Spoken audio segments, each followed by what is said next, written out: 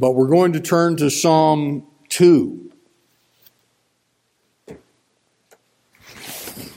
It's a psalm that is referenced at least twice in the New Testament, and so it is a very important psalm. And in the Bible that I use, that provides headings for some of the psalms that are the headings not being inspired, strikingly enough, the heading for this psalm is Coronation of the Lord's Anointed. So that is the second psalm. Beginning at verse 1, let us hear the word of God. Why do the heathen rage, and the people imagine a vain thing? The kings of the earth set themselves, and the rulers take counsel together against the Lord and against his anointed, saying, let us break their bands asunder and cast away their cords from us. He that sitteth in the heavens shall laugh. The Lord shall have them in derision. Then shall he speak unto them in his wrath, and vex them in his sore displeasure. Yet have I set my king upon my holy hill of Zion. I will declare the decree. The Lord hath said unto me, thou art my son. This day have I begotten thee. Ask of me, and I shall give thee the heathen for thine inheritance, and the uttermost parts of the earth for thy possession. Thou shalt break them with a rod of iron. Thou shalt dash them in pieces like a potter's vessel. Be wise now, therefore, O ye kings. Be instructed, ye judges of the earth. Serve the Lord with fear, and rejoice with trembling. Kiss the Son, lest he be angry, and ye perish from the way, when his wrath is kindled but a little. Blessed are all they that put their trust in him. Amen. It is the word of the living God. And may the Lord add his blessing to the public reading of his word for his name's sake. Let's bow briefly in prayer.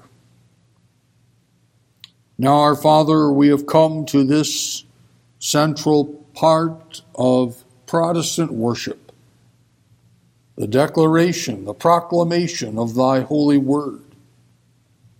We pray, O Lord, for the grace to hear thy word tonight.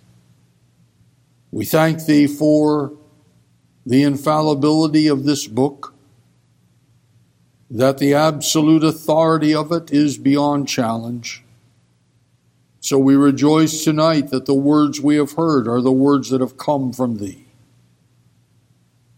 Now, Father, we pray as we are to meditate upon them, we ask that thy Spirit, the true author of the word, will take up this word and apply it powerfully to every soul.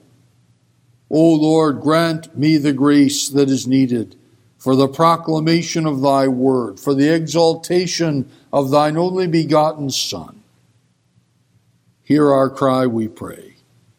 Let thy word ring in our hearts. We ask in Jesus' name. Amen.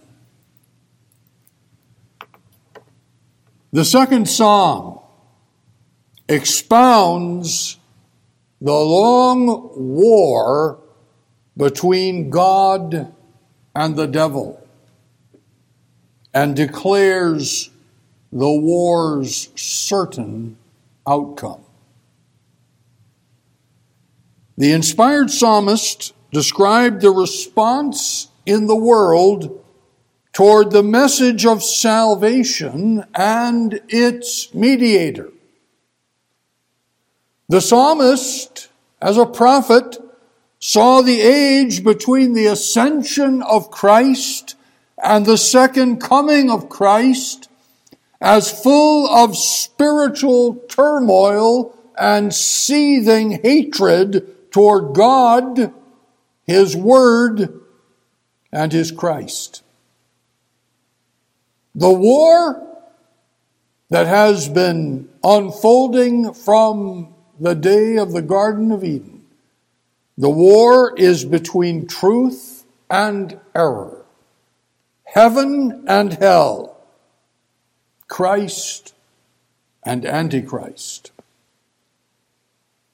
In its historic context, the second psalm expounded the resentment that the neighbors of David's kingdom harbored toward his reign, and especially toward his presumption in their mind to rule in the name of God.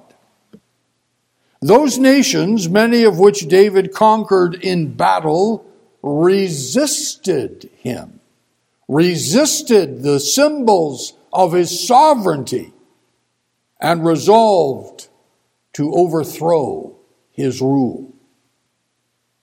Now, they all failed, of course.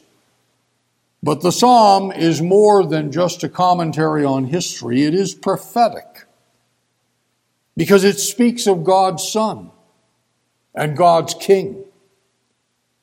Against the rule of Christ, the nations of the world conspire. Against the rule of Christ, the rulers of the world exert all their energies. They want freedom from the restrictions of Christ's government and from the idea that only by grace is there salvation from hell. The rulers of the world fume against the gospel message and work against all who proclaim it. The language at the opening of the second psalm is the language of rebellion. Why do the heathen rage and the people imagine a vain thing? The kings of the earth set themselves, and the rulers take counsel together against the Lord and against His anointed, against His Christ. It's the language of refusal and contempt. We hear an echo of it in one of the parables that our Lord told, as recorded in the Gospels, where people said, "We will not have this man to rule over us." There is only one answer from Christ to this rebellion, to this revolt against Him. And we learn in this psalm that it is laughter. Some commentators through the centuries tried to soften the edges of the psalm. They weren't comfortable with the idea that God laughs at people. But the contrast between verses 3 and 4 could not be starker. Because they say in verse 3, "Let us break their bands asunder and cast away their cords from us." And then without even the word "but," we find the statement in verse 4, "He that sitteth in the heavens shall laugh." So while they're going about with all of their counsels and their plans, God is sitting in the heavens, and He laughs. So when the princes take counsel to cast away the cords of Christ's government from them, the one who reigns laughs. That is, the revolt of these people is so pathetic that ridicule is the only response. Christ employs the rod of iron to smash the conspiracy to pieces. This psalm is about the King whom God has installed. As we read in verse 6, "I have set my King upon my holy hill of Zion. And this psalm shows the king reigning in conquest over rebellion. And that's the theme I want to dwell upon this evening, reigning in conquest over rebellion. The heathen rage. Perversion is on the march as we sit here this evening, and it finds powerful allies in the halls of power, including, I am sad to say, at the head of our national government. The resolve to stamp out every voice that defends truth and uprightness is ultimately the desire to pull Christ from his throne. And let there be no mistake, that is what the issue is. You may have read that last week, Minnesota Governor Tim Walz signed a bill into law that will enable minors, and that's legal jargon for children, from other states to receive what he called gender-affirming care in Minnesota without notification to the parents of those children. The care in question includes the use of drugs and surgical mutilation to help a child make the transition from one gender to another. This is rage against Christ. And the campaign of rage against the rule of Christ grows more deadly. There is scorn and contempt against the Lord and against his anointed. In London yesterday, and you'd have to be living under a rock not to know this, the coronation of King Charles III and Queen Camilla provided an exercise in the maintenance of deference to the traditions of defending the Protestant Reformed faith, while recognizing the involvement of those who despise that faith, who despise Christ and his word. Now, I have to say, I was very glad that the king had to recite that legally prescribed oath that he would defend the Protestant Reformed faith, that even in such a godless country as the United Kingdom, there is still at least a little scrap left of the truth for which so many gave their lives. So I was glad to hear that. But in that service, the media of the world made a big point of the fact that there were Muslims and Jews and Roman Catholics and who knows what else taking part in that service. Part of what we read about in Psalm 2, the conspiracy against the rule of Christ. History reveals, however, that the heathen who rise against Christ, and it has been this way in every generation, will feel Christ's wrath against them. Whatever the situation appears to be in the world, then, you may rest assured tonight that God is in heaven and he is reigning. It is an important message. The world, as we look at it, has a very dark aspect. Things such as I mentioned that have taken place last week in Minnesota are not isolated to Minnesota. But I'm telling you tonight that God's purposes will prevail. And here's the message of the second psalm. The message of this psalm is that there's only one safe response to what the Lord has done, and that is to submit to the king. Not King Charles III, but the King of Kings.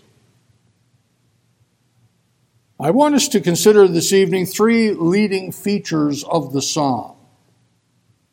And the first of them strikes us immediately: the world's fury. The world's fury.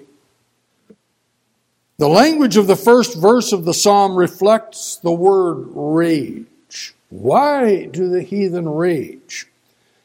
Now, the English word rage comes almost directly from the Hebrew word, and it's a Hebrew word that means what its sound suggests. Those who have to study literature and literary devices probably come into contact with the concept of onomatopoeia, which is a literary device where a word sounds like its meaning. The word buzz, for example, is a word that means what it sounds like. And this word is much like that. In English, rage is one of those words that we don't have to ponder what it means. We hear its meaning, rage. The heathen rage. It is envy and hatred. We see it on display in the New Testament in two passages in the Acts. First of all, in Acts chapter 17.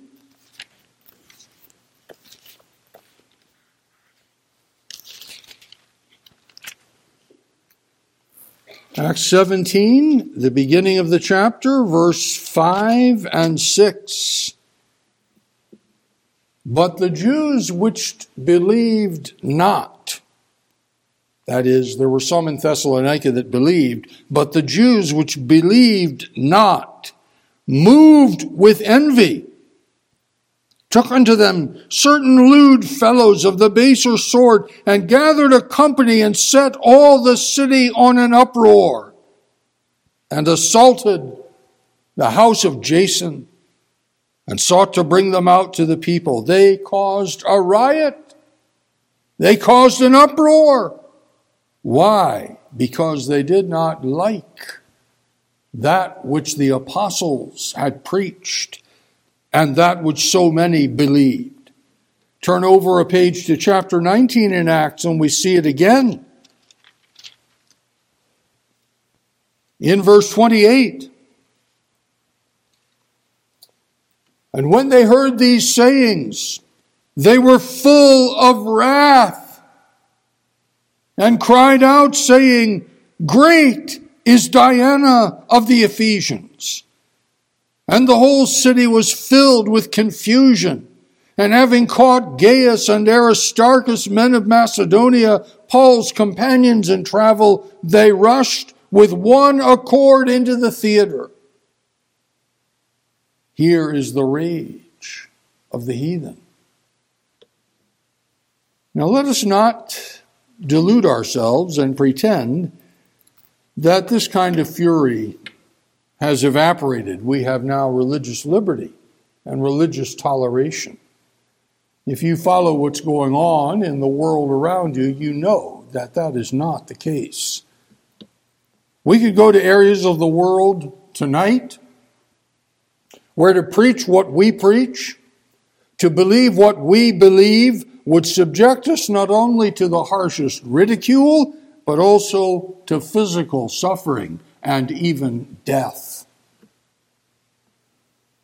The people of the earth set themselves, we learn in verse 1, to create vanities, or verse 2, to create vanities.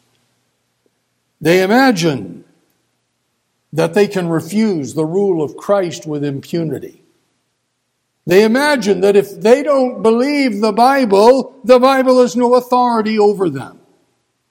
You think that this philosophy is foreign to us? I'm sure that some of you at least have heard somebody say, well, if you believe the Bible, then it's for you, but it's not for me. as though the Bible has no authority if you don't believe it. There are people who imagine the gospel message is a message for weaklings and children, old people. I resent it, by the way, that very idea. The people of whom we read in this psalm are not ambivalent. They are intense. They are full of fury against Christ and those who proclaim Christ's message. And the number of such people in the world today increases rapidly. We've been talking about it a lot lately at home, that there used to be a time when people would be undercover, or to use the vernacular, they would be in the closet. They're not in the closet anymore. And if you don't endorse and support their views, they become enraged against you. The fury inspires the worst kind of conspiracy. It's not a conspiracy of political action groups. It's a conspiracy, we read here, among the rulers of the world. And it is against God's Son. Now, there are people who think that God has somehow lost control of the world. But here we find the real conspiracy. This conspiracy dominated the corridors of power in the Roman Empire. Where's the Roman Empire now? It's gone. The kings stake out their ground. The rulers, the princes of the world sit down for their councils. And the object of their conspiracy is simple. It's the Lord and His anointed. It's God's Son.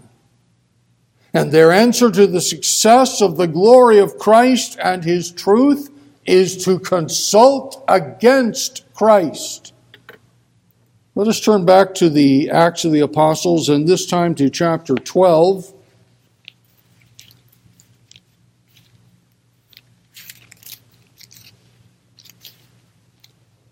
The beginning of chapter 12, we read, "Now about that time, Herod the king stretched forth his hands to vex certain of the church. And he killed James, the brother of John, with the sword. And because he saw it pleased the Jews, he proceeded further to take Peter also. Then were the days of unleavened bread." Here was a consultation against Christ. The council of war against the king. And when this age comes to its end, this conspiracy will break out into savage wrath. We find that in the last book of the Bible, the book of the Revelation of Jesus Christ, chapter 17.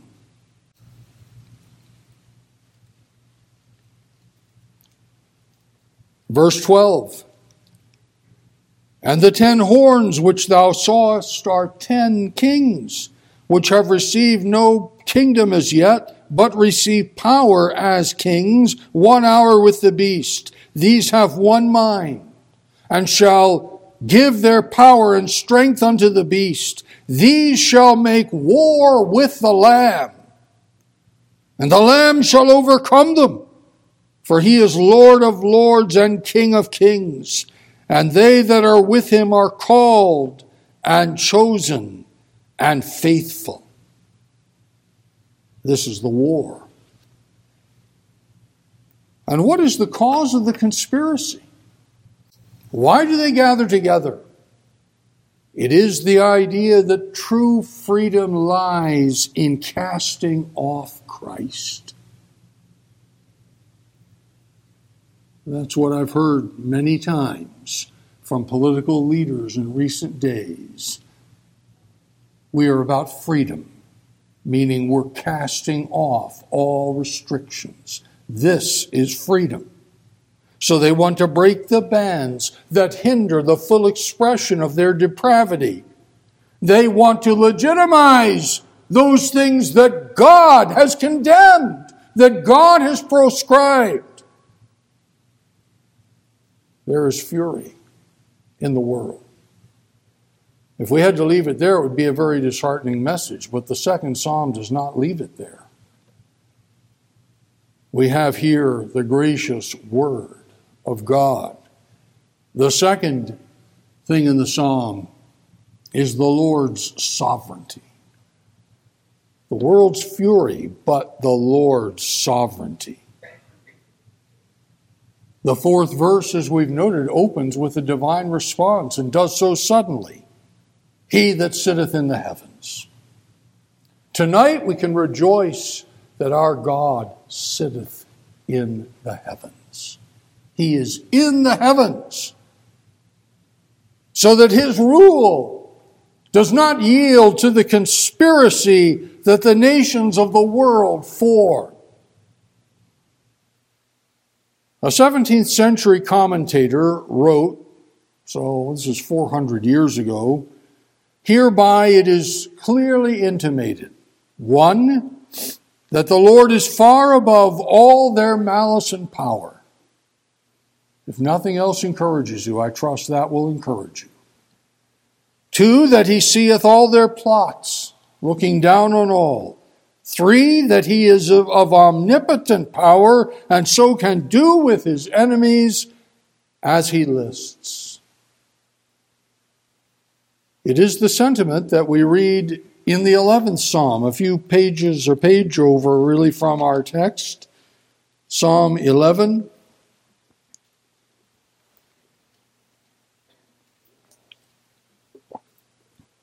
And verse 4, the Lord is in his holy temple.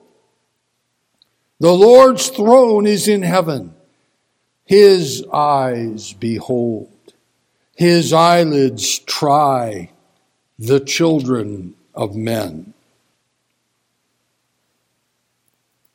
Those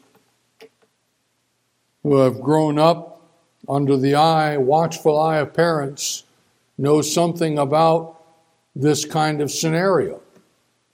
And they may wonder sometimes how it is that parents sometimes seem to know what their children are doing, even when the children believe that what they're doing is hidden.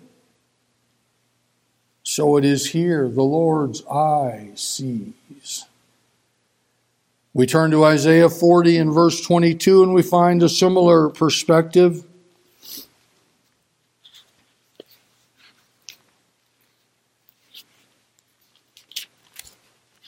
Isaiah 40:22. It is he that sitteth upon the circle of the earth, and the inhabitants thereof are as grasshoppers, that stretcheth out the heavens as a curtain, and spreadeth them out as a tent to dwell in. Here is God's vantage place. The God and Father of our Lord Jesus Christ is beyond the reach of human revolt. There is a majestic throne where God sits, and no one can reach it. And from that place of sovereignty comes the king's response, as we read here in verse 4, to the rebellion against him. It is to hold them in derision, to ridicule them. And as I said, some object that depicting God in this way makes him appear to be petty. It's all right for the ungodly to laugh at God and make him the target of their jokes, but God must not laugh at them. That would not be fair. But we have other places where the Holy Spirit describes God as laughing. Psalm 37.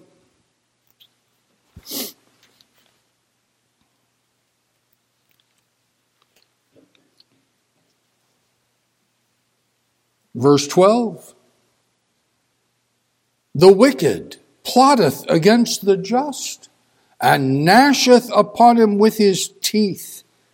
The Lord shall laugh at him, for he seeth that his day is coming. What day is that? That's the day of judgment.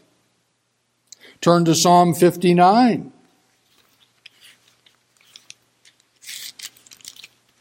Psalm 59 and verse 8.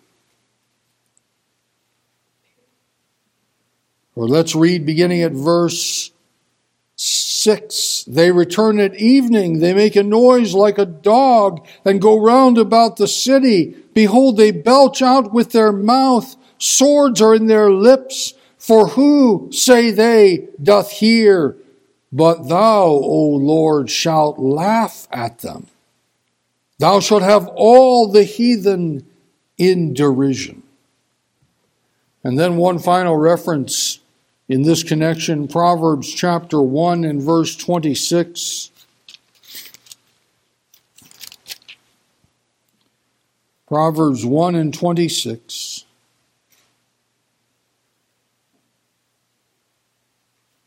I also will laugh at your calamity. I will mock when your fear cometh. Here is the response of the one who sits in the heavens to those who scorn reproof and correction and refuse to be bound by it. In verse 24, because I have called and ye refused, I have stretched out my hand and no man regarded. But ye have set at naught all my counsel and would none of my reproof. I also will laugh at your calamity. Sometimes that laughter appears in unusual twists to circumstances. It's another figure of speech known as irony. Pharaoh proclaimed that all the Hebrew male infants should be drowned in the river. And many were, but not all. One of those male infants grew up in Pharaoh's household and became the deliverer of God's people. That's God's laughter at Pharaoh. Those who think now that they have taken God's measure and who believe that they will not have to answer, that they can flout his law with impunity, will soon hear the laughter that comes from the throne. It's a fearful concept for those who pretend that all is well with them. But there is a final thought I would leave with you this evening, and that is the third aspect of the psalm, the people's submission. The second half of the psalm underlines God's resolve. We read in verse 6, I have set my king upon my holy hill of Zion. There's nothing that any of the rulers of the world can do about it. God has set his king there. In verse 9, there are no negotiations. Instead, we read of the rod of iron that Christ will wield and will break the will and the purposes of the nations. Yes, I tell you tonight, the opponents of Christ, whatever they think, will bow to his sovereign will. One way or another, they will bow. He has a heavy scepter that overwhelms all the opposition. We read here in verse 9 of the dashing to pieces like a potter's vessel. So here's the image of a pot whose maker has crafted and fired and used it, but the potter has found flaws in it. And so because that is the case, the potter has smashed it to pieces with the potter's club. The nations will be like that potter's vessel, the king will smash them to pieces. And for the people of God in a world that has gone mad, there is great encouragement. We do not serve God in vain. We do not have to flail about in helplessness. God has set his king on the holy hill. How must you respond to him? We read of it at the end of the psalm. Verse 10, "Be wise now, therefore, O ye kings, oh, that they would be wise." Hardly any are, but oh, that they would be wise. Oh, that there would be such wisdom in the highest offices of our national government. Be wise, be instructed, ye judges of the earth. What's the instruction? Serve the Lord with fear and rejoice with trembling. And then kiss the Son. Kiss the Son. In the coronation yesterday in London, one of the key points was the Prince of Wales, the son of the king, swearing his allegiance to the king. And at the end of that oath, he kissed the king, his father, on the cheek. There's something far beyond that here. Kiss the Son. Submit to the Son. Submit to Christ. Because when you do, you will know the comfort that he is reigning.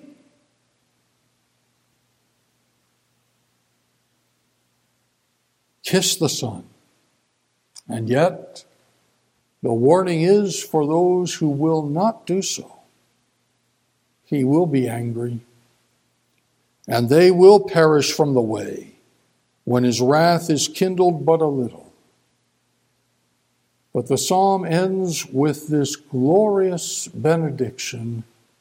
Blessed are all they. Happy are all they.